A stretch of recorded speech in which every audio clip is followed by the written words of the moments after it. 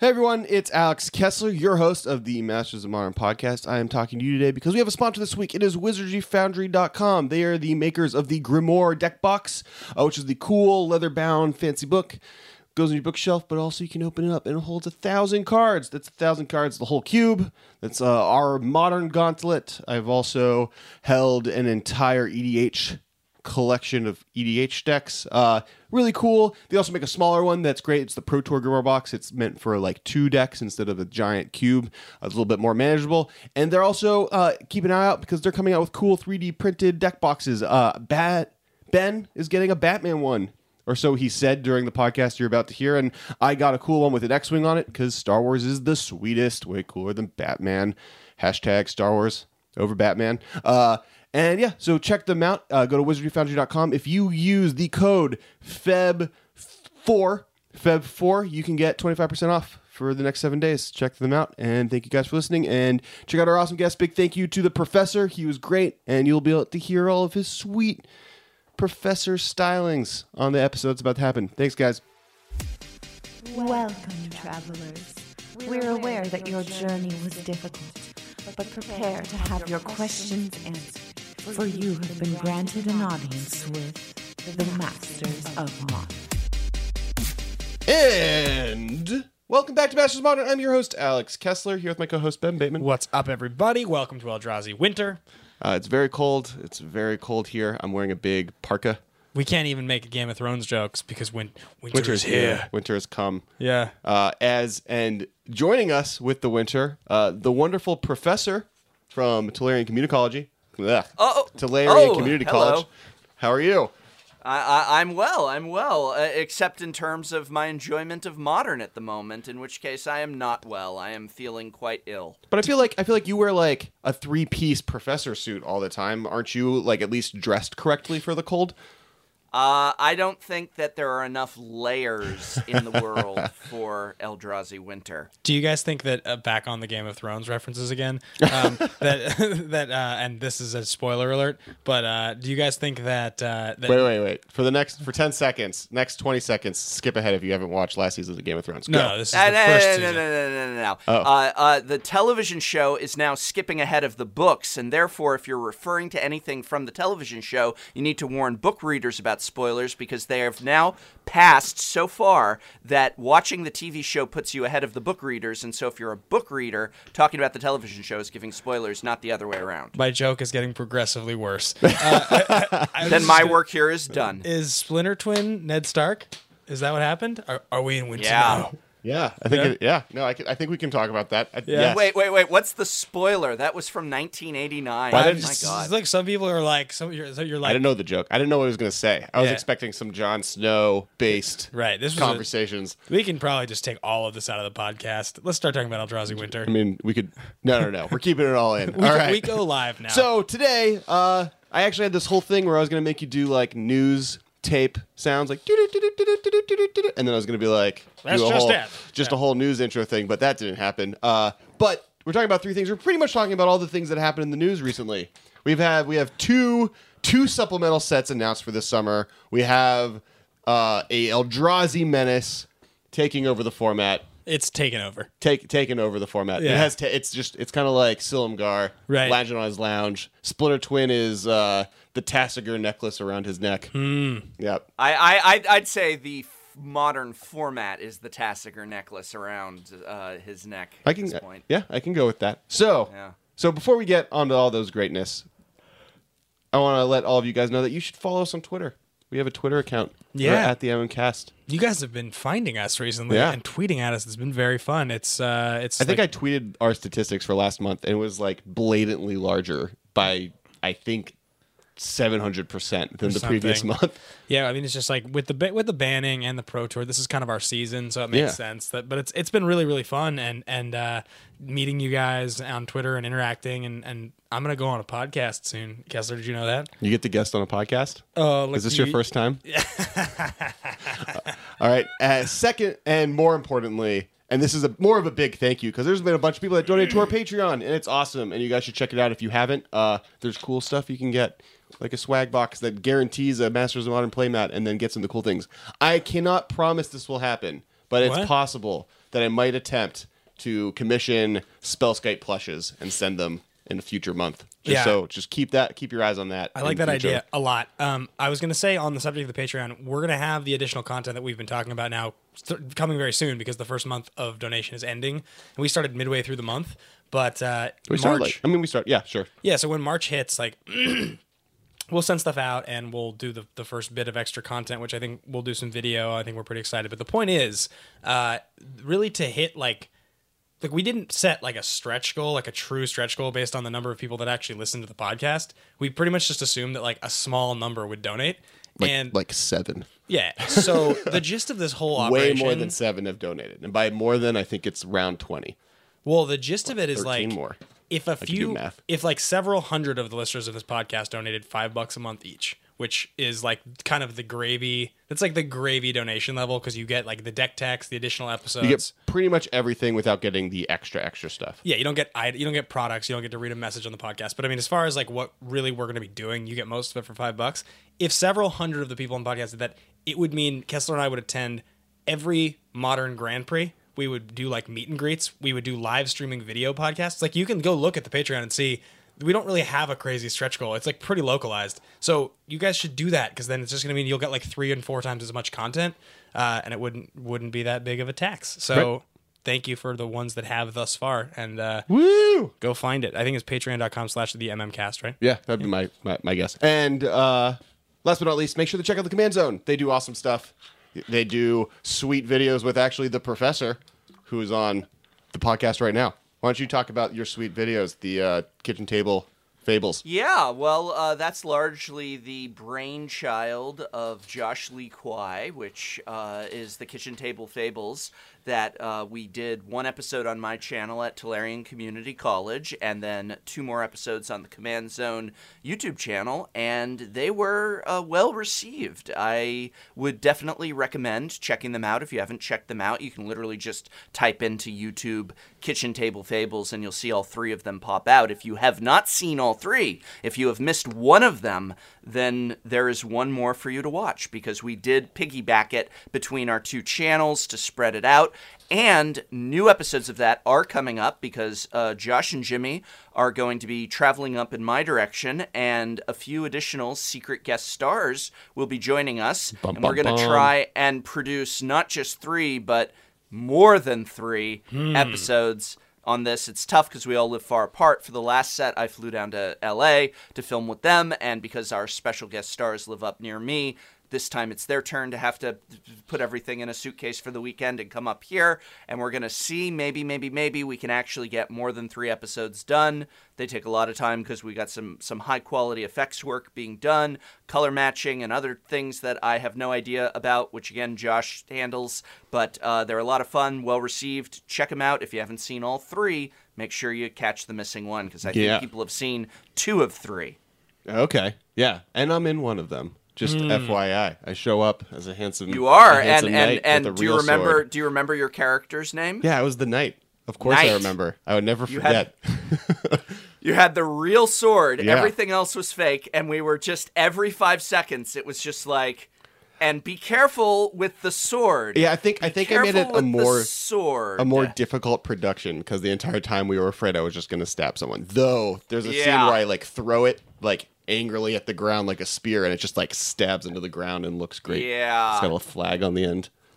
Quick aside thought, Kessler, where can folks find you personally aside from our podcast? Oh, at Kess Wiley on Twitter. At Ben Bateman Media. And Professor, where can the folks find you personally? Well, personally, they could find me at my home, but I don't feel comfortable giving that address out. So I'm going to say that the best place to find me is actually at Tolarian Community College on YouTube. But if you want a more personal interaction, then I am on Twitter at Tolarian College.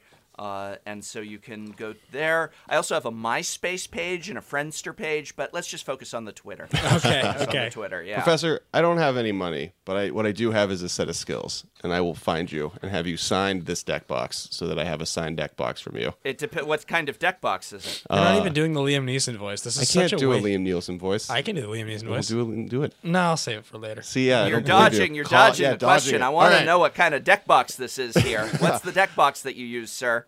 Oh, right now I've been using Fat Packs. pretty exclusively fat packs. Oh no, I use the Ultra Pro hard case ones that have like the bottom tray with dice and then the top. Those are sweet. All right, fat packs get a no pass grade. The Ultra Pro Satin Tower A grade. I mean, the fat packs aren't even a deck box. True. You pick That's your where modern decks. How much does a modern deck cost? And you put that in a fat pack box. Spend $10, get an Ultra Pro Satin Tower. No. Those are my commander decks because there's so many of them. Oh well, everybody knows commander decks are dirt cheap. So yeah, absolutely. I got one of those. What are those? What's that company? They make the cool like flap over with like the red felt on the inside. Dex. Ultimate Guard or Dex Protection. Dex Protection uses a velvet interior. Dex Protection. That's what I got. Yeah, those things are sweet. Those are very sweet. I guess I will plug. Technically, we have a sponsor, and he is giving me on Thursday a 3D printed. They're doing new 3D printed deck boxes. Their new thing they're trying to accomplish doing for people. So you have custom ones. Wizardry Foundry's 3D printed deck box. I will have it. It'll have an X-wing on the front. So as well as sweet. The other things we've already mentioned, check out those because I think it's like a product that's like coming pretty soon. I maybe have one also coming. Did I negotiate that? Like a Batman one, maybe? I think you got a Batman one. Oh, sweet. This would be awesome. Yeah. I'm super excited. All right, now let's talk about what we're supposed to talk about today. First off, easiest one, 2 supplemental sets this summer. The first one we kind of missed because we recorded last week's episode early, so we'll talk about it. Eternal Masters was announced. What do you guys feel about that? How do you guys feel about Eternal Masters? Go ahead, Professor. You jump in first. I have many opinions on this, all of them strong.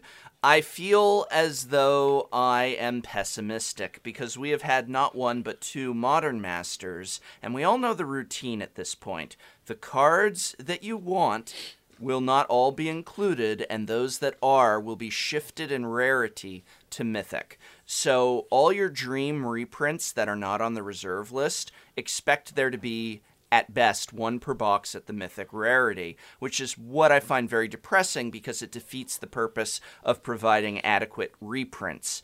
I also feel that we've learned from Modern Masters that this will be designed with draft in mind, meaning get ready for a lot of commons and uncommons that see no legacy or modern play. And so I hate to be a sourpuss, and that's me being a real sourpuss, and everyone right now is booing me and saying I'm a total, wet boo. I'm a wet blanket, but someone has to do it because everybody's like hype. You need one voice of dissent. That'll be me. I feel pessimistic about this. I hope that this helps not just Legacy but Modern, because there has been the door left open that there could be some needed Modern reprints in Eternal Masters as well, and I am primarily a Modern player. I do play Legacy, but I am primarily a Modern player, so I mean, I really hope to get that, but I was sorely disappointed with the effect that both Modern Masters had on providing us with reprints, and so I'm looking forward to it, but cautiously. See, my response to that is this. Like, looking at the Twitter reaction after the announcement and the way that there was a lot of pessimism regarding the fact that, like, this is going to encourage interest to some degree in Legacy, but because of the lack of dual lands, it's not going to do anything but drive up the price of the non-included cards for new players that do want to get in, and especially drive up the price of dual lands, which is not advantageous to any new player wanting to get into Legacy. My response to that is their hands are tied in that regard. There's nothing they can do. It's not... Wizards doesn't have in mind that it is better for them to necessarily kill Legacy. It's like, when they say they're not trying to kill Legacy, I believe them. The thing is, their alternative to not trying to provide another format, which is why they've pushed Modern so hard, is because they want that eternal format. That's why they created it. They want that eternal format that people like. The thing is, there's nothing they can do. The best thing they can do is take Wasteland and take Force of Will and put them into a reprint set so that the people that don't have them will get them. But ultimately, this is not about making Legacy approachable to the layman. This is about just providing... I think this is most valuable, honestly, to a Commander audience than anyone else. So I guess here's the real question. This is the first one. Who is this set really for? Because I personally believe that this isn't for Vintage and Legacy players. I think they're calling it Eternal because they get to give that blanket statement, and they are including Force of Will and Wasteland, and it'll probably include some draft archetypes that are kind of centered around Vintage Stoneforge Mystical probably and other sets. But I think this is much more for Cube and Commander. Yeah, than anything else. That's what I'm with. That's totally where I'm at. And specifically Cube, which, when you mentioned the different draft archetypes and how it's going to be built for draft, and that might not be as much of a net positive similar to Modern Masters, I think it'll be better here because they're going to be building this set more with Cube in mind than anything else. I also just like the way that they've thus far. Like, I think that the Modern Master sets, the way they've handled those reprints has been pretty beautiful, because I like the fact that it hasn't tanked the economy. In some cases, it's driven the price up on certain cards. It has, for a time, during certain seasons, driven the price down on cards we wanted to see the price driven down on. So the people that want those cards, that need to buy those cards, if they do it correctly, do get a deal. I mean, they can get a deal. You could get Goyce for cheaper at a time. There were certainly cards like Goyf is harder to say that too, but you definitely can look at stuff like Aether Vial or Cryptic Command and Ravager and cards like Daybreak Coronet, where like the demand was not so high that you were able to tank the price on it, I didn't think that it mattered so much that it tanked the price on cards like Daybreak Coronet, so that's okay with me. But I'm excited for Eternal Masters. I mean, it'll be nice to, as long as there are foil versions. Have they confirmed there are foil versions of cards in the set? Yeah, but But your reasoning for that is different. There's one foil per pack. They've also similar said, to Masters just like with Modern Masters. Got it. So just to, again, as I seem to always love to do, play devil's advocate in terms of That's why we love having Legacy. you on.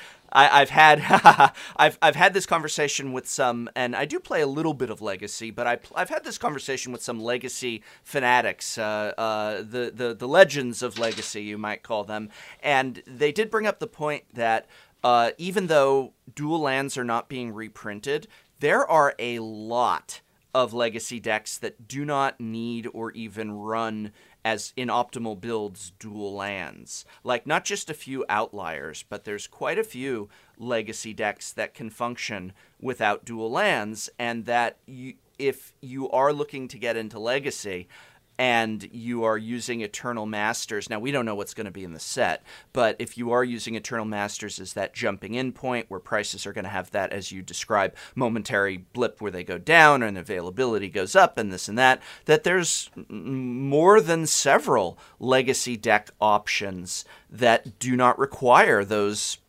dual land cards. And so when I do understand the argument of this is going to drive up prices of the reserved list cards, which it already has, and I do understand and sympathize with the call for there to be a Legacy with the entire reserved list just banned already, but I see entry points into Legacy that don't require those cards. I think, how many Legacy decks can you name that don't require dual lands? There's actually a significant number of them. Dredge, Fish, Burn, Elves. Right. Wow, that's Mono 5 Black without Pox. even having 6 without even having to think about it. Belcher. Belcher's has one. It has one Taiga. But that's fine. Oh. Like, one Taiga is not exactly breaking the brink. And it's Taiga. Right. I mean, Elves has Gaia's Cradle, which is a different high-profile, expensive card. That's another issue, I suppose.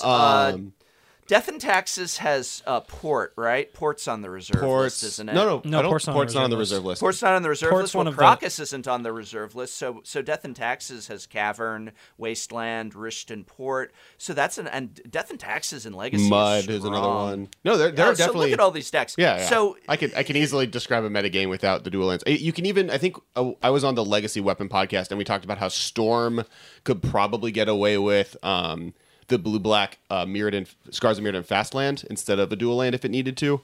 yeah. I mean, look, you realistically, when you talk to some people, there are some Legacy decks. People like, for instance, Candelabra of Thanos is an expensive card that prevents people from playing it to some point where they will choose High other Tide. decks because of that. And that's it. You'll sometimes see people play High Tide, and are you playing it with Candelabra or not? And look, you could imagine that in a few years, Legacy still exists, and you just see less people playing with dual lands, and those decks that don't require them just become Harder decks.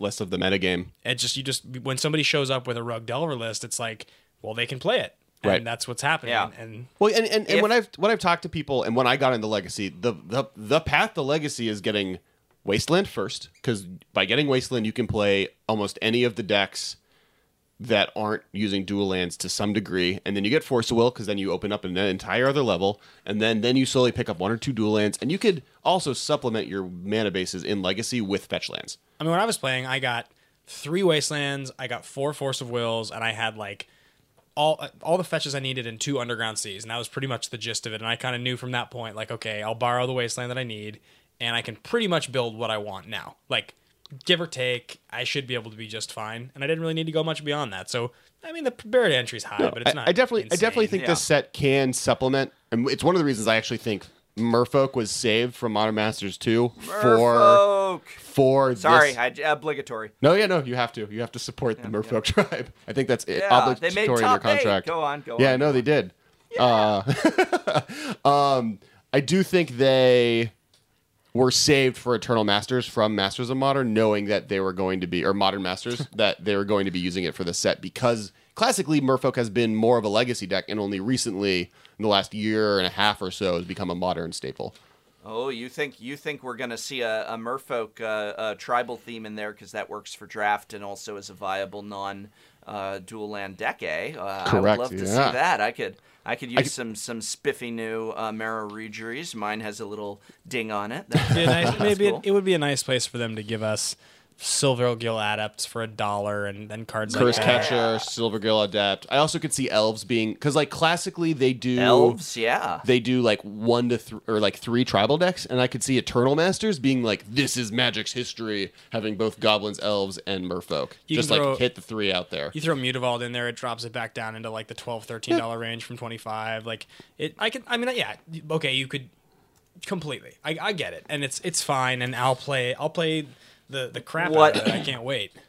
What I want to say is that if anybody has a local game store where they are able to regularly and reliably fire off legacy events, that they should not feel that dual lands is keeping them from joining those events. I'm not talking about GPs. I'm not talking about, oh wait, there aren't legacy GPs. Well, you know what I mean. Like one, right? There's 2. One. 2 a year. But you know what I mean. Like, I'm talking about if you've got any location where Legacy is played regularly that you are eyeballing, and you say to yourself, well, the reserve list is what's keeping me. That's not true. There are, without even thinking about it, we've named over half a dozen Legacy decks that don't even need those dual lands, and any reserve list cards on them are minor and doable, and you can build towards and trade towards, and that should not prevent you from looking at those lists and being able to sit down and play some Magic, which is what I'm all about and what I'm always advocating. Let's continue this into the other additional reprint set that's been announced, and that's Conspiracy 2. The official name, The Return of Brago or something? The Rise of Brago? I believe the official name is Conspiracy 2 Electric Boogaloo. Yeah. Well, I think it's Electric Bragaloo. Yes, gotta laugh. All right. So we have What is that? What is the actual official name? I don't think any of us actually said it. It might be I don't know. It's Brago, and it's a conspiracy set. Brago's Revenge. Yeah. That seems like a Donkey Kong 2 feel level. Feel the Brago. Clapper's Cavern, Brago's Revenge. So tweet at us what the name is. Yeah. So the point here is like we've seen Eternal Masters as its own animal. I mean, the closest thing to Eternal Masters that we've seen, I guess you could say it's Modern Masters, but really it's Vintage Masters online is like... No, it's Modern Masters, because Vintage Masters, the purpose of that is like, hey, look, we can reprint anything we want. Look at how awesome these Black Lotuses are. Let's say it's somewhere between the two. But the point is, it's... So that we kind of don't really know what we're going to get. We'd like to think we know, but we've never had an Eternal Masters in paper before. I do know that Tom Lapeel was the head developer and designer for both Masters of Modern 2, Modern Masters 2, yeah. and Eternal Masters 2. So maybe we'll see some similarities. What we have seen is a conspiracy set. We had Conspiracy 1 a year ago, 2 years ago? 2 years ago. And it was fine. I think I played it once, but more than that, there was an interesting effect that some of the reprints from the original Conspiracy actually had. Stifle being a card that was dropped down in price based on that. Exploration was another card that was dropped down in price considerably. I think what's interesting about Conspiracy, and this is partly, and I do want to get into this a little bit more fully later after we talk about it, but Conspiracy, it was built 4 years before it came out. Right. It like they built it and then they didn't know when to release it for years, and eventually they found a window. But also, and more importantly, there was 0 high-profile Modern reprints in that set. Everything was a legacy one. Brainstorm, Exploration, for whatever reason, and I think partly because it was designed before Modern, the price problem of Modern kind of came into being. Right. There are no reprints for Modern in that set. I don't think that's going to continue. No. But I do want to point out that the first set was a almost purely legacy-oriented reprint set. Now, from the point of view, jumping outside of Modern for a second with Conspiracy, one of the coolest things about Conspiracy was that the way one of the mechanics, specifically Will of the Council, was designed. Will of the Council became these cards where you, for those that don't know, the ability will of the council stated, when you play this card, you can vote for X or you can vote for Y. If X gets the most votes or is tied for the most votes, it happens. So in a 2-player game, if you're playing one-on-one with someone and you cast a will of the council spell, you'll always get the version if it is tied for the most votes. So there ended up being some legacy implications because you had sort of like a kind of a white Vindicate to some degree. You had like Coercive Portal, which is like sort of a draw an extra card per turn artifact for 4. There was a bunch of weird cards, generally. I mean, there was just a bunch of odd cards. And so that does add the fact that you got an odd mechanic that created powerful cards that were playable in Legacy. And I'm wondering if Conspiracy 2, they're going to go less in that direction and more in the traditional direction of things that would be good in Modern. No, the one thing you have to keep in mind is that nothing in Conspiracy that is new will be legal in Modern. Only cards that have been printed in Modern or legal in Modern already will be legal that are printed in Conspiracy. Agreed. Not like they're introducing new cards to Modern, but like, do you think that rather than seeing a focus on weird cards that became Legacy legal, you'll see more of a focus on Modern reprints? That's, I guess. Yes. Yeah. Sorry, Professor. No, I would say that what I see when I was expecting Conspiracy 2 to be the summer set. I was talking to a lot of viewers who were like, do you think we're going to see Modern Masters 3 this year or this? And I'm like, no. It's going to be Conspiracy 2 and then next year Modern Masters. And I see this pattern. And then when Eternal Masters got announced, I was like, oh no, Conspiracy was too much oriented towards the casual player, towards the fun player, that sort of thing. And they've given it the axe. And when I heard them announce it, I really was a big fan of Conspiracy.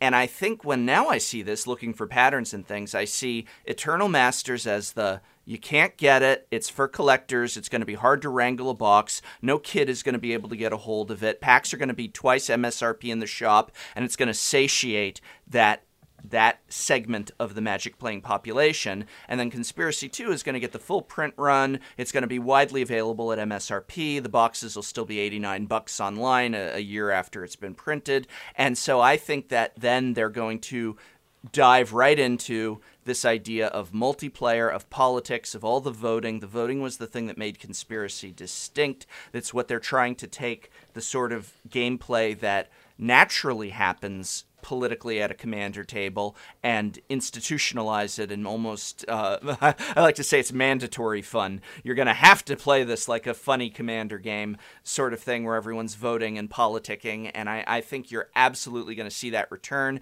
People loved things like cards that would have an effect while you were drafting, all that sort of stuff. Draft matter cards are really cool. Yeah, everybody, that was like the one thing, like I heard, and again, everybody's impressions are different. My impression was that at least a lot of the spiky pro players, at least in my circle, at my game shop, in my community, they weren't a big fan of Conspiracy, but they had to acknowledge draft matters. Cards like that were freaking awesome. Right. Everybody loved that. I don't think they're going to shy away from it, because otherwise, why call it Conspiracy at all? Why have it? And isn't this odd, them doing the second summer set, and for a minute everybody thought they were going to cancel From the Vault or the Commander series for the year, and they just said, nope, those are both coming too. So why do both? And I say, it's yin and yang. The yin is Eternal Masters, and the yang is Conspiracy 2 for the masses. That's my take on it. I do think with the new having schedule, seen no deck lists at all and knowing nothing and just right. completely talking out of one of the holes in my body. I do think some of this is based off of the new release schedule. There are 2 blocks a year, and they have figured out that they have the ability to release more content. As a shot call that all people can tweet at me next year when I'm right and or tweet at me when I'm wrong, I'm going to guess that, as you said, they're going to now use this August release schedule for a more overprinted or heavily printed or printed for everyone set block area. I'm predicting Unglued 3 for 2017 in August. Oh God! Please I don't. No. I don't necessarily want it because that's the reason I left Magic the first time. But I'm predicting it right now. Well, the only good thing about Unglued is the lands. Yeah, literally. We'll see. We'll see what happens. But I do think they'll use that for a limited release, but like unlimited printing of that release until it's no longer a popular set for the August thing, meant for more casual players. We're giving Eternal Masters and Modern Masters repeat sets during the June months. Or July? June? Yeah. I mean, they're being careful. They're being careful to not tank the economy, which is like, I don't really.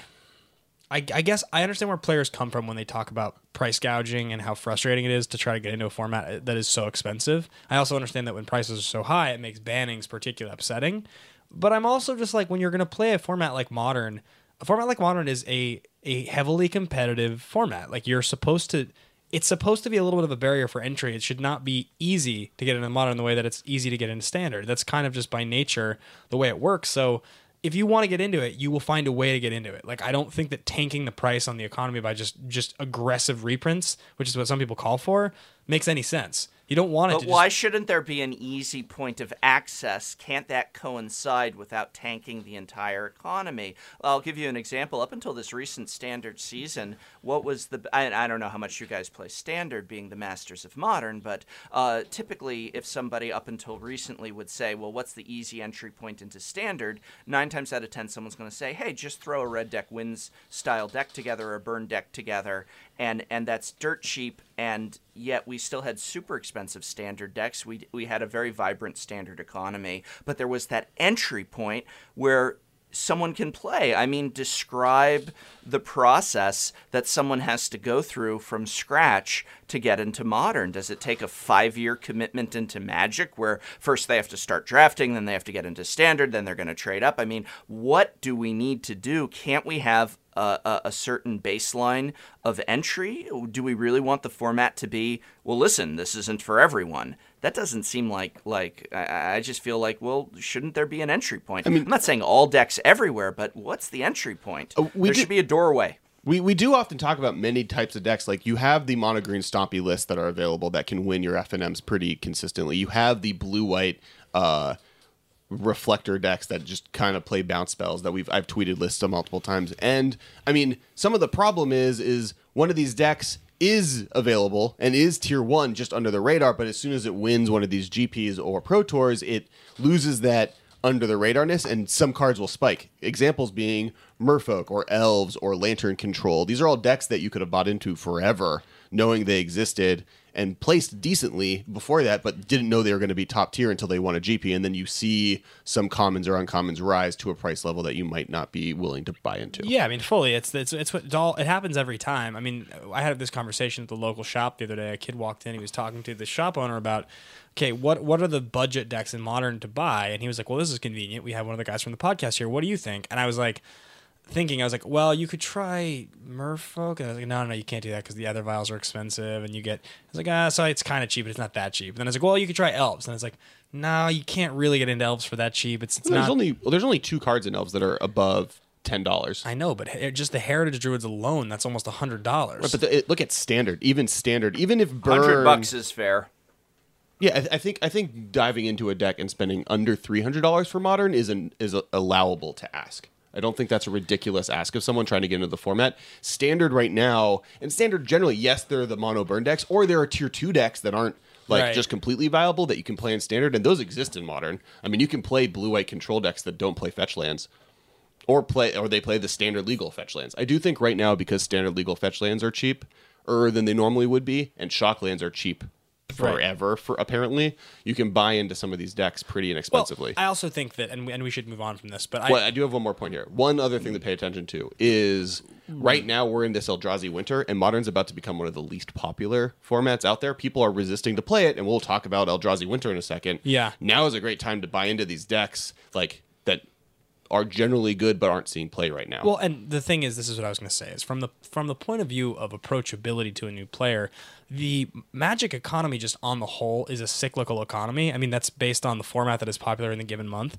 And Modern, by nature, because of the fact that there are so many viable decks, and so whatever the deck that is sort of en vogue will be the one people focus on, and popular decks fall out of favor. You'll notice, Grixis Control for right now is not as good of a deck as it otherwise was. So some of the cards that are just good in a lot of decks will continue to be expensive. Some of the cards that might have been a big pain to get before, you can probably get for pretty cheap right now. If you're patient, you care about getting into the format, and you wait for the trends, you can get into Modern for a reasonable price. You just can't be hair trigger and say, I want to get in right now. This is the deck I want to play right now, and I'm going to buy all the cards for that deck and expect to get a deal. It's just not. It doesn't work like that. There's also one other point that I remember when you mentioned that Modern is a cyclical format on this. everyone's freaking out right now about Modern being expensive to get into because of these price gouging and these giant spikes because the Pro Tour happened and we're now walking into Modern season and the Modern pre-TQ season is about to start.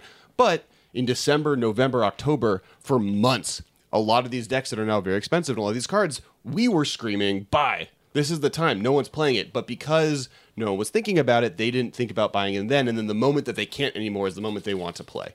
Yeah, that's pretty much what happens. I mean, it's like instant gratification. Sure, and there's also, I mean, it depends on what your expectations are. I'm always advocating that, are you looking to win a GP, or are you looking to go down to your local game store and play? I mean, there are budget options in Modern. It depends on your expectations. Right. I still will go down to both my local game store and log on to Magic Online and jam it out with my mono red Just Mountains deck for Modern, and I win.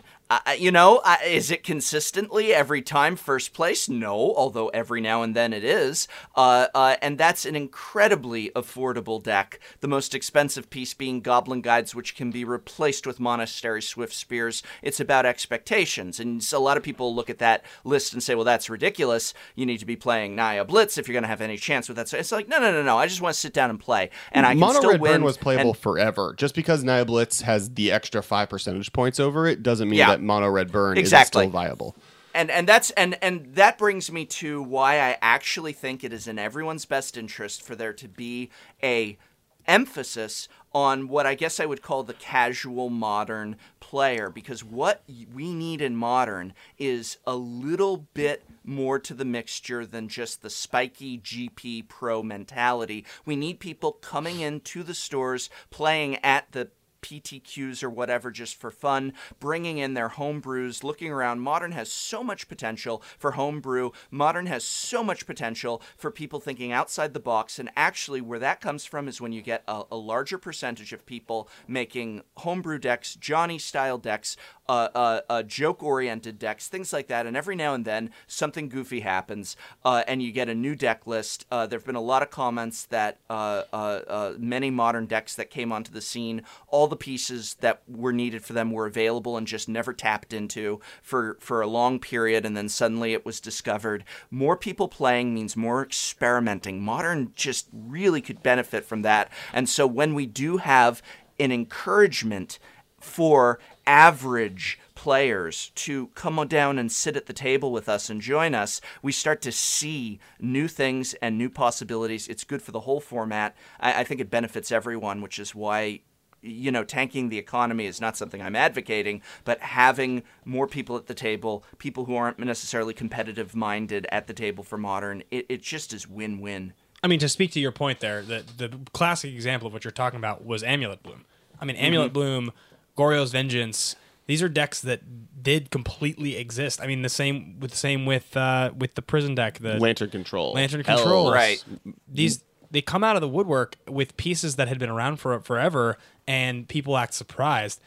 I mean, the most fun I've had in Modern, period, is the Superior Burning Cocoa deck that we've talked about on this podcast a million times, and I've played a lot of that deck, and it is borderline competitive.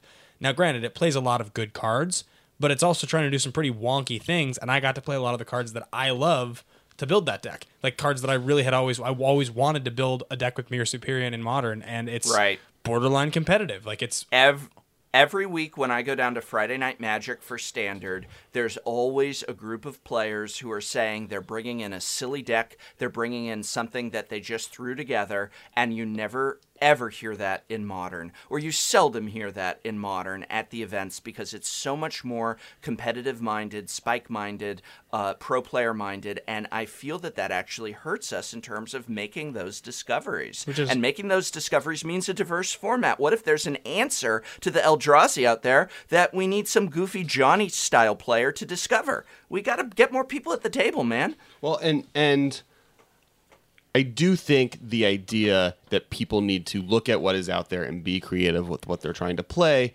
is something that needs to be encouraged more often. I think that part of this is just I do think Modern is still in its teenager status of a format. It is only 4 or 5 years old, and at this point, the main onus on playing it has been previous to this, pre-TQ, PPTQ events and GPs.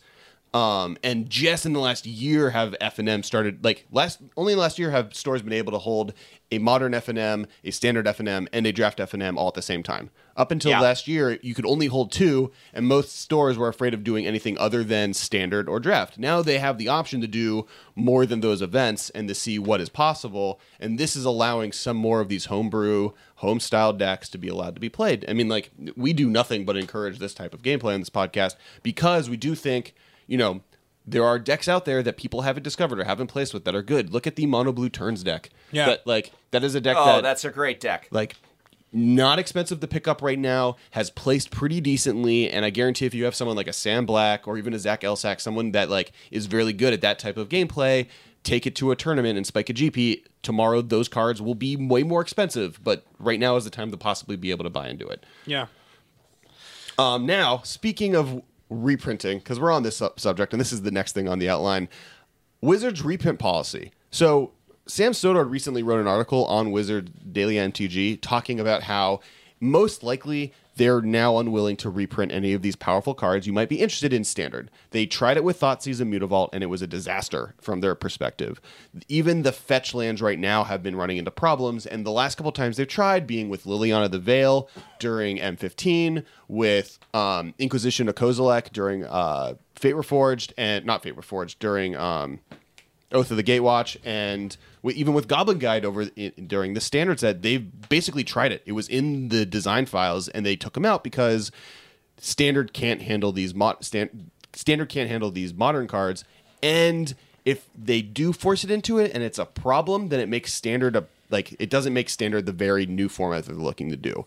I think that the reason we're getting both Eternal Masters and Conspiracy 2 is these are 2 years after they realized that modern is going to be a problem in this area. Modern, this is when like the fetch lands first spiked, was about 2 years ago, and they're now the fruits of those efforts of being like, okay, we need to come up with a real plan to have multiple reprint sets a year for modern to get some of these staples out there in a way that's actually attainable.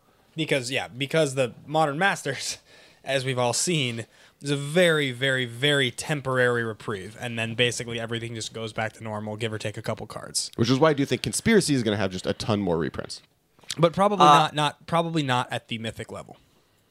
Professor? Well, yeah, what you just described sounds beautiful. You paint this picture of this utopia where I would love that. I would not object to that. But again, as I mentioned at the beginning, I don't know that that's what we're going to see. I actually have this feeling that the opposite is true, that they have said that the allure of this game is in the frantic scuffle for product. Remember when we had the little, to do with the Battle for Zendikar fat packs where everybody was sold out, nobody could get them, the stores were charging $80 for a fat pack and everything. There was a lot of people saying this is great for Wizards because it's creating a commotion about how badly everybody wants their product.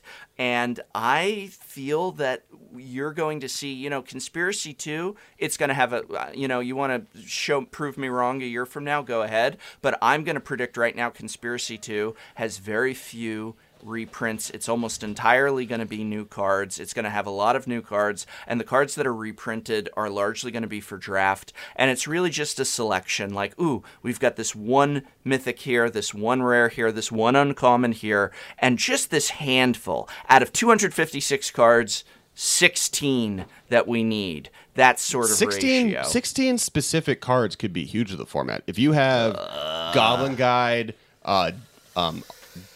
Damnation, they're like very specific cards that are very expensive that if you included them in that set, and then on top of that you have the reprints from Eternal Masters, even if each of them only has 16 cards, that's 30 cards that are currently overpriced possibly being reprinted into the format. It's not enough. It's not enough. We need reprints of too much, and we need it on a level.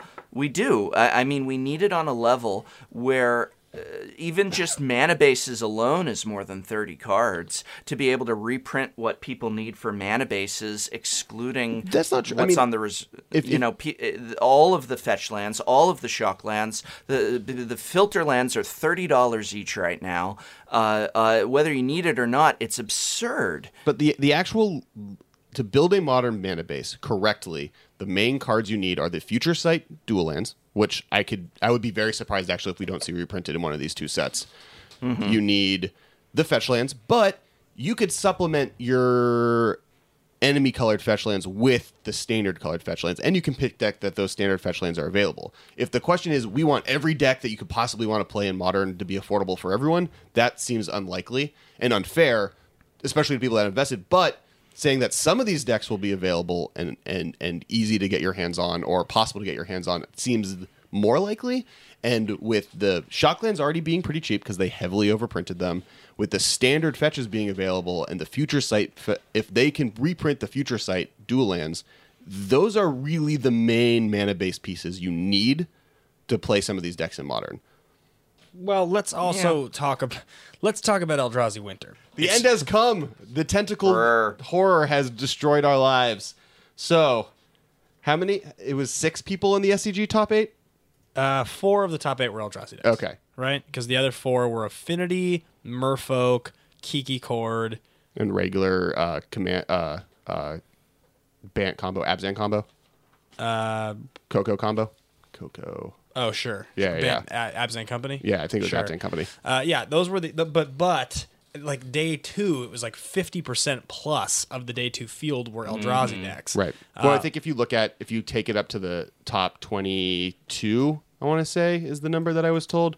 What's 16 times 2? 32? Yeah. It was 75% of the top 32 was Eldrazi. So here's my thought. This is, and we've talked quite a bit about the fact that playing 8 Soul Rings is too good. Like, if you have a deck that wants to, and a deck that actually can play those and run smoothly with those cards, it's not like you're having to do like really, really like broken backwards things, like discard a bunch of cards to get that effect. It's like those are just your lands, and they just cast the cards in your deck, and that's what happens.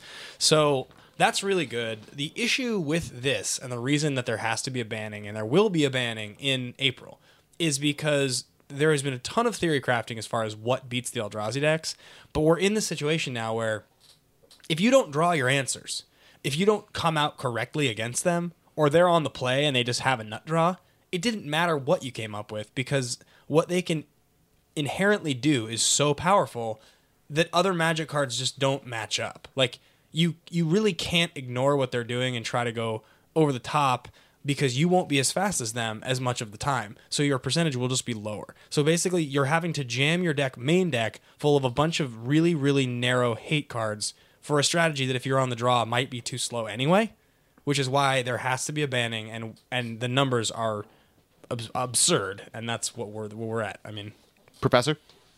Yeah, I think obviously the smartest thing to do is to wait until the Battle for Zendikar is about to rotate out of production, and that's the optimum time to ban it. That way we can hopefully replace it with whatever is in the new set that's being released, and we can create a nice cycle going where whatever takes over Modern is in the current set. No, I'm just kidding. Being snarky. Being snarky. Like, you're waiting for Battle for... Okay. Oh, but you know, I'll tell you the truth. Like, I was making a joke there, but I did hear people in all seriousness saying that they felt this is exactly what the company wants, is that the deck that's dominating is using all of these cards from the current set, and that they created a need for it through a strategic banning, and that if they play their cards right, no pun intended, they can do another banning that shifts it again towards an emphasis on something in the next current set, and keep it going. And you know what? If the next banning update comes and they don't even ban this yet,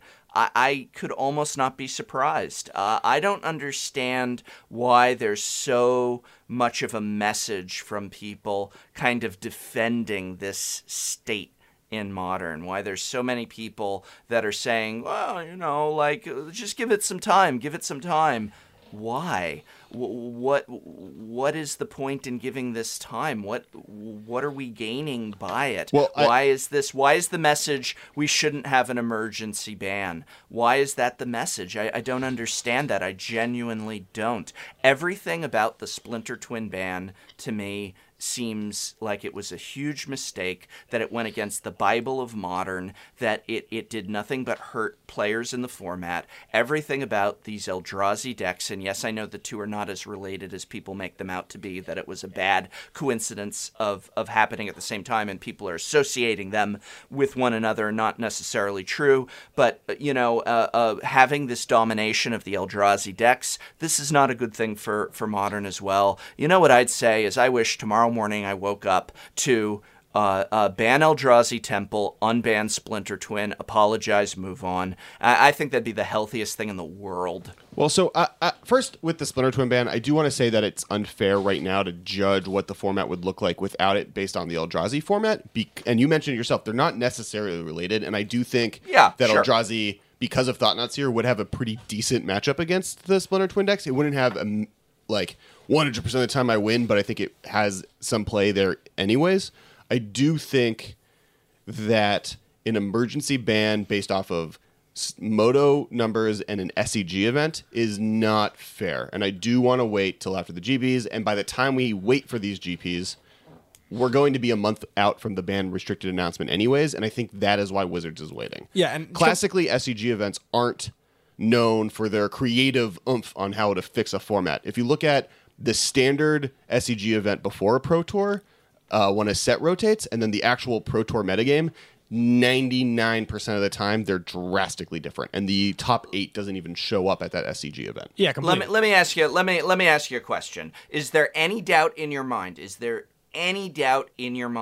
That at the next update to the ban list that Temple should be banned? Well, I mean, I'm not sold that reasonable. it shouldn't be Ugin, but I okay, Temple or Ugin, but like, do you feel that like you talk about a jury and you talk about the concept of reasonable doubt? Is there any reasonable doubt that you possess? And I actually thought that when they banned Twin, that there was so much noise about it, and I'm not just saying this, but out of all the noise that I heard, honestly, the podcast that you guys did talking about the Twin ban was just the one thing I would recommend for people to listen to. Thank you. I thought you hit it out of the park. Thank you. There was so much noise, so much chatter, and I almost tuned it out. And I sat down and I put it on because I read so many articles, and you guys just really hit it out of the park with that. You said everything perfectly. You really had a grasp on it. So honestly, when we talk about the concept of reasonable doubt, the next ban update, when it takes place,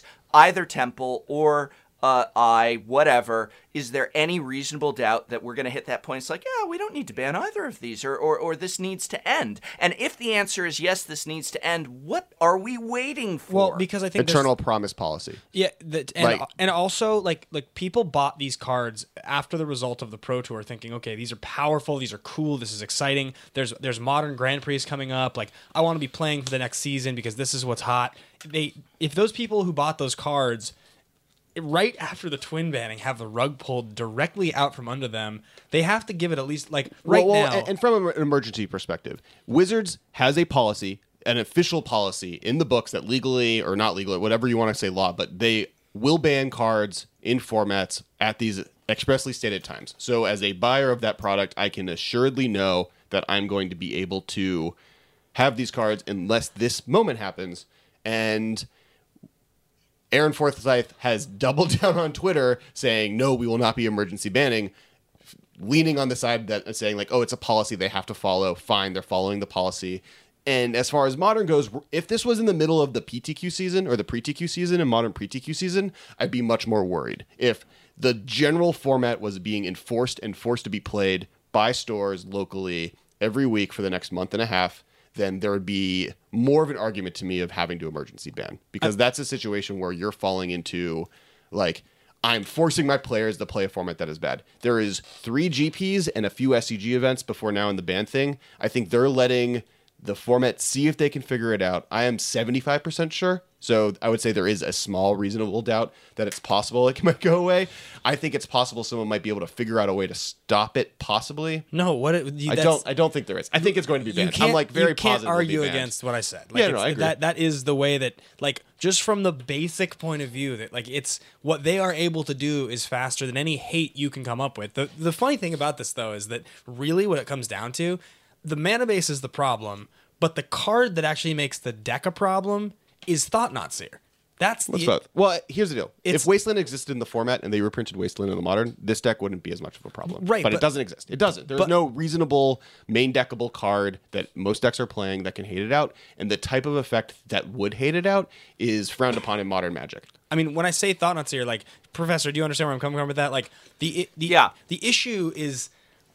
It's like the fact that you can play so quickly, but it's also like that deck would have no point of actual relevant interaction if it couldn't play a turn 2 4/4 Vendilion Click. Like, sure, and that's the real issue, and it's blatantly better. So what I want to touch on is this point that you're talking about, and this is the thing where I'm just in such a different position, because when you say, well, if we were at a different point in the season, then this would have a different implication. But that's exactly it. Okay, I go down to my local game store every Saturday and Thursday night, which is when Modern tournaments were held, and for the last a huge amount of time, those have been packed events, 24 people and up, coming in, playing Modern, and they're not firing anymore.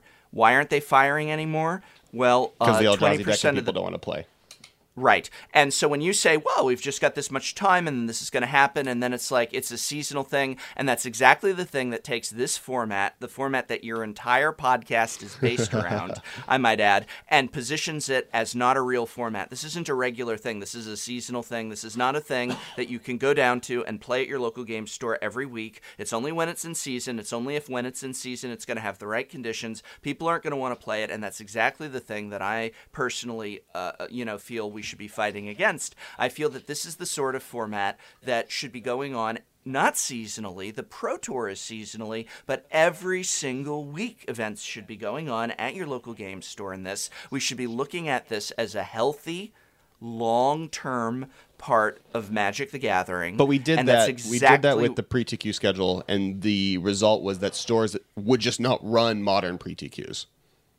When they had, you can pick Standard, Modern, or Sealed for any of your pre-TQ, it just ended up being Standard or Sealed, because even if almost every community has that one Legacy or Modern store, and so they would do the Modern one, but for the most part, stores would say, even if I have a decent Modern group, by having Standard, I'm going to get my store and all of the other stores' Standard groups, and I'm going to be there's more of an incentive. But I mean, you can never fight against that because we're taking the rug out from underneath our own feet. We need to build. I mean, you can't fight that specific word with the pre-TQ situation by enforcing a Modern season, which has been successful in the past. What I do think, and I do agree with you on, is that Wizards needs to focus on not just the pre-TQ seasons as the most important thing moving forward. But in that regard, I do think that they have a policy that they established, and I can remember, what was the last emergency ban in Modern Magic? There's never been one. So, Wizards has basically just made a promise to the world, and, a promise that I would argue is probably very, very, very similar to the restricted list, that they ban cards on their announced ban and restricted list announcement days. That's how they follow the policy.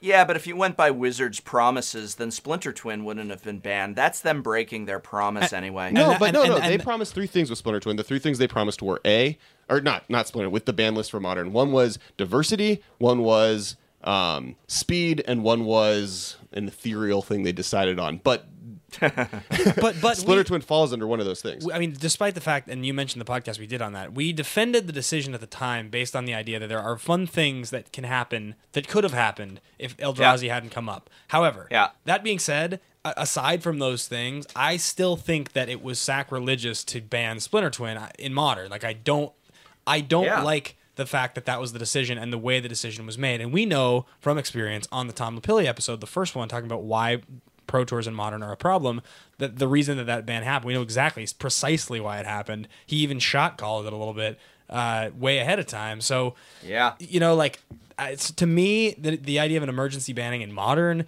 do you need it? I mean, look, if you were going to emergency ban these cards, then you would have just had to emergency ban Treasure Cruise, because, at the time that was happening, when Treasure Cruise and Blue-Red Delver decks and Ascendancy decks were just everywhere, I mean, it was the same level of unfair. It was like... That's fair. Yeah. And the lesson they learned, and this is part of it, this is somewhat of a lesson they learned in the past. With the Treasure Cruise bans and the Delve bans, when they first came on the scene, everyone was like, oh my god, we need to ban Jeskai Ascendancy. That card is so broken, blah, blah, blah. And look at where we're all now. That's part fair. of it, I think, what they're doing with the GPs is maybe seeing what should they ban. Should it be Temple? Should it be Eye? Should it be Thought Knot Seer? It should be Eye or Temple. It'll be one of the lands. But like, I definitely think they're doing the best they can to gain data, and I don't think a single SCG event is enough data for them or me personally. And I do think they'll ban something. I am 100% positive that we are getting a ban during the Shadow of Innistrad ban and restricted announcement. It will be Eye. And the reason it will be Eye is because if you don't ban Eye, you still have the Eye Urborg mana base, and you can still get the completely busted above 2 mana, extra mana on turn 1. Like, you can get Mimic and Endless One, or you can get like Mimic. Like, you can get like 4 or 6 mana on turn 1, which... Temple Temple with Vesuva makes it so you can play the deck pretty close to what it is. You don't get the crazy broken starts, but you get a pretty... That's the problem. I don't know which card they're in. They might ban both. We had a conversation. Possibly walk into the day and they're like, Ayavugan and Eldrazi Temple are both banned. I had a conversation with Brown about the Vesuva plan, and he said they tested Vesuva heavily during testing for the Pro Tour just to see how it interacted with Temple, and that it makes the deck extremely average and like powerful, but like not like aggressively powerful, not like broken. Like I had the same what happens thought. when you open an Ayavugan expedition and it's banned? Right. I mean, that's really tough. I mean, that is super tough. I would still rather open the Ayavugan expedition post ban than open one of the lands expeditions, of which I've now opened 2. Well, here's a question. Do you call them lands? Yeah, I call them lands because they need lands when they come into play. Yeah. They're lands. They're lands. What I'm if Team you guys... Tango Land. Hashtag Tango Land. Nah, my vote is lands is my number 1 choice. Number 2 is have lands. That's it. What if I like lands. What's yours then? I just like calling them battle lands. Okay, so tweet at us #Battlelands, #Landlands, and #Tangolands. My question is this. Lands. What if you were to ban... This is just a radical idea, and we should move on from this because I think we're harping on it. But my idea was like, what if you were to ban Thought Knot Seer and Reality Smasher from Modern? Like that seems the least likely because those are their brand new cards that they want people to play with. And I think if you ban Ayavugan or Temple, both of those cards are still playable in the format and good. Then they want that to happen. But I think what you kind of mentioned this before, that this is like Wizards almost tried to make this happen. Conspiracy, Brago's returning.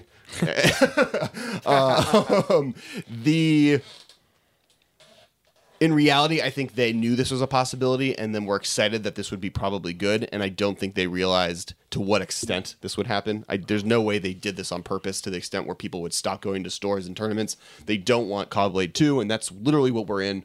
Worse than Cobblade. This is what I don't understand. When they talk about not testing for Modern, it's like... They don't test for Modern. I know, but like... Why don't they? This is what I don't get. It's like, okay, you think that reprinting Ayavugan and Eldrazi Temple are good enough ideas that you want them in the Modern reprint set. So you know for a fact those cards are going to be in Modern. People are going to have copies of them from their experience last summer. Now, you're printing cards that 100% by virtue of those cards you've promoted being in Modern will become inherently unfair. And it does not take much to figure out the 2 Eldrazi lands and the 2 cheap Eldrazi spells you're printing are going to pair together and be totally busted. I mean, it took 6 months not 6 months. It took 3 months from Battle for Zendikar coming out for people to start actually playing the black-white Eldrazi list with those lands legal. Second, it took Andrew Brown's team and Team Channel Fireball, the only really teams that took actual serious Eldrazi decks seriously, weeks of the best players in the country only playing Modern for 6 hours a day.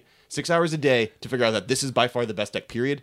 And Wizards can't test the new cards against other players other than Wizards players. That's the problem. Wizards can't take a Modern deck playing their new sweet cards they're printing to the local F&M and play against other Modern decks. The only people they can play against these cards are other Wizards employees. They're the only people that can see these new cards. Yes. So every moment they spend on that is... it's not absurd. Like they can't show, like they can't go to a local game store with a Modern deck with Thought Knot Seer a year before Thought Knot Seer comes out and be like, oh, this is new cards. you can't see these, but I'm going to play it against you. Well, like, okay, no, because the fact that they don't test for Modern. Sure, they just need to hire. They need to hire 4 people or 2 to 4 people. Maybe the 3 of us, or 6, maybe 8, whatever number. Like maybe hire 2, and then have those 2 people's job to be test for Modern, and then encourage other. No, I wasn't commenting on the. I wasn't saying absurd that they can't go down to the store. Obviously, the cards that aren't printed yet test. What I say is absurd is the fact that they don't test for it. Sure. And when you compare to the fact that 6 hours or whatever you were saying, and they cracked it, they need to just hire some more people. They're making enough money. Hire another team. I've read all the stuff that you have. I've read all the stuff that you have where they said, well, it takes too much time and this and that. And it's like, well, if you're going to have this format, you need to test for it at this point. You can't have this go on every year. You need to hire some people, spend some money, get some pros in there. They're certainly big on hiring pros to go work at Wizards. Hire some Modern pros and give them a job. And also, I mean, your comment about it took people 6 months. Alex, the difference between Oblivion Sower and Endless One, like one's a 5-mana card that doesn't have haste and is targetable. The other one is really cute. You can get EC Mario on turn 1. You can get a 4/4 on turn 2. The point there is also that they have less time with small sets than they do with large sets to test. It's standard even, not just. Yeah, I mean, like, more to the point, I agree with the professor. I think they just need to hire 2 people that their job is to focus on Modern, and then they bring in other people at the company they do top 8s once a week maybe with the new cards to be like, hey, we just want to do 1 tournament. Let's play it, see how it goes. Oh, it's broken. Great. All right. So you should make sure that Lightning Bolt can kill it. Right. Like Thought Knot Seer should be a 4/3. Or we need to be aware that like these lands are too good, and so you need to make, for whatever reason, be prepared to ban. In their defense, it would have been ridiculous if Wizards just banned Ayavugan the day before the Pro Tour, before the Pro Tour happened. Yeah. Everyone would have been like, "That's insane," and that would have been hilarious, though, in retrospect. Like imagine getting to travel into an alternate reality where they just did that, and you're the only one who knows about what it would have done, and everybody would be like, they're out of their minds. Right. And like beyond that, I'm glad they created these colorless Eldrazi cards. I'd much rather them create cool, powerful, awesome, interesting cards than not. So like, yeah, I mean, Thought Knot Seer, I just wonder, like, will Thought Knot Seer just be a card that once they make the Eldrazi banning, it just turns out to just be a Modern staple in other decks anyway? I wonder. And I mean, Reality Smashers, I think Thought Knot Seer and Eldrazi are both playable in other decks. First off, I think Tron will go to playing Thought Knot Seer as a 4 of probably just once it's viable again, when there's not 3 5/5s attacking on turn 2. It's true. I mean, just Tron. I mean, and to that end, like, okay, so ban Ayavugan because it weakens Tron slightly, but also means that now Tron gets to play Thought Knot Seer and Reality Smasher. Yeah, no, I think that's what will happen. I think Ayavugan is the card that goes away. Yeah, and I think it makes more sense. Your calm words have really quelled the rebellious fire in me. I gotta say, I'm serious. Like, I feel a lot better. I feel a lot better about Modern at this point in the podcast than I did 10 minutes before sitting down to record this podcast. Well, that's but it was very depressing to go in 3 weeks in a row to 2 of the weekly Modern events at my local game store that were firing with giant crowds, and have neither of them fire for that many weeks in a row, and then to hear lots of reports of similar things happening. Agreed. And I looked at that, and I love this format, and I love playing it so much, and I just looked at that, and I just felt like, what the hell is going on here? Yeah, it'll revert. So yeah, I mean, that's kind of it for today. We're at an hour and 10 minutes, so I don't want to keep going too long. So yeah, I mean, that's what that's the news of the month. We got reprints. It was an intense debate. I mean, there was a lot of discussion here. I feel like you guys won the debate, and I never say that. I always say like you can listen to a Command Zone where I said to Jimmy and Josh, I feel like you guys ganged up on me. Like I never say that, but I'm gonna say that here. I actually feel like I've been convinced at the end of this podcast. You have convinced me at the end of it. Not to say that some of my points didn't have merit, but you know what? You're right. I'm going to say it. You're right. Yeah. I want you to know that there's no sweeter sound in the world than someone saying that to me. Kessler is he's like the most just like argumentative, just chills debates, down just my to back. debate. I mean, I think to some degree, some of the interactions we've had with with folks we've met who actually listen to the podcast, which we don't get to meet in person unless we travel that many of them. But the ones we have had, there's a sense that we get from people where they're like, I like the tone of it, right? I like the tone of the podcast and the way you guys approach Modern, which I think to some degree is kind of that's like what we pride ourselves in, is that we love Magic, but we are not winning Pro Tours. We're really more interested in playing Modern and enjoying Modern and promoting creativity in Modern and keeping the format healthy. I've won 8 Pro Tours. I'm like, I don't. I'm actually John Finkel. Only 8? Did you take like a hiatus or something? Well, yeah, Unglued kind of pissed me off, so I stopped playing for 8 years. Yeah. But I won every Pro Tour before that. You won every Unglued Pro Tour? Yeah. Copper Pro Tour and every Canadian Highlander nice, Pro good. Tour. Congratulations. Oh, yeah. I barely top 8'd those, though. I was pretty happy about it. Yeah, I remember that. I remember your mono blue aggro deck for that. That was a good one. Yeah, but, I want to thank you, Professor. Thanks for coming on. I'm glad that we were able to calm some of your fears about the format. And I mean, the bannings are coming. We have 1 month gritting our teeth, but... yeah, I feel satiated. I'm glad. Where can people find you? YouTube, baby. Come find me on YouTube. Just type in the words Tolarian Community College. Type it into YouTube. Type it into Google. Just type it into the address bar. You don't need to do W. Just type it in, and it'll use the Yahoo search to bring you to me. Find me on YouTube. We've got videos, product reviews, deck techs, all kinds of stuff. Come check it out. That's the place to come, is to me on YouTube. And if you're so inclined, please hit that subscribe button. Yeah? Yeah. Helps a lot. Speaking of random video content, so because the Patreon kind of worked, I started Twitch streaming because I was able to pay a person like $10 to teach me what I'm doing. All right. So I'm doing that now. Look at Twitch. I'm Xander574 on twitch.tv, or you can just look up my last name. Xander you'll find X. Yeah, Xander 574. You can also follow us. We are at the MMCast on Twitter. That is where we do 99% of our interactions. We will argue with you if you disagree with us. We will calmly talk to you about how great things are if you don't. And we're going to start with one of the things on the Patreon that we mentioned earlier is that we're going to start taking deck doctor submissions from you guys, your ideas on modern decks. We're going to take only submissions from those that have signed up for the Patreon at the $5 level. That's right. Because otherwise the email already is quite full of them, and we read all of them, but the ability to actually do it on a podcast and talk about it on a podcast is not something we could do with every single submission, because it would be... And we've already reached, so we will be doing a live streamed, recorded, it'll all be audio podcast on Twitch once a month from now on, and it most likely will be often these Deck Doctor episodes. Yes, so we will take your idea, we will break the idea down, we will discuss the construction of it, our suggestions, go kind of through a gauntlet, all that type of stuff, as well as video content that'll be coming up soon. So check that out, go to the Patreon, and let us know your thoughts. Also, I'm going to be at GP Detroit, you're going? 99% sure I'll be there on Friday and Saturday. Okay. So people can come say hi. I don't know if I'm actually playing in it, but I will be there. My mom's in town that looking weekend. all. Go. I'm gonna have to take your suit and I'll be the handsome one. You can take one of them. No, I'm gonna take all of your suits with me. I need to decide. I don't want to decide ahead of time. All right. Bring 7 suits. Also, make sure you guys check out the Command Zone. They do awesome Commander content. We talked about them at the beginning of the podcast. Yeah. Yep. If you want just an easy, smooth intro, if you haven't listened to them before, I was on one of the episodes. I did the Mirren episode a couple weeks back. So yeah, check them out. Jimmy and Josh are the best. And if you love the movie Mortal Kombat from 1995, my action movie podcast that I do for the Popcorn Talk Network, we got basically convinced by the fans of the show, even though Mortal Kombat is not a movie that hits our rules.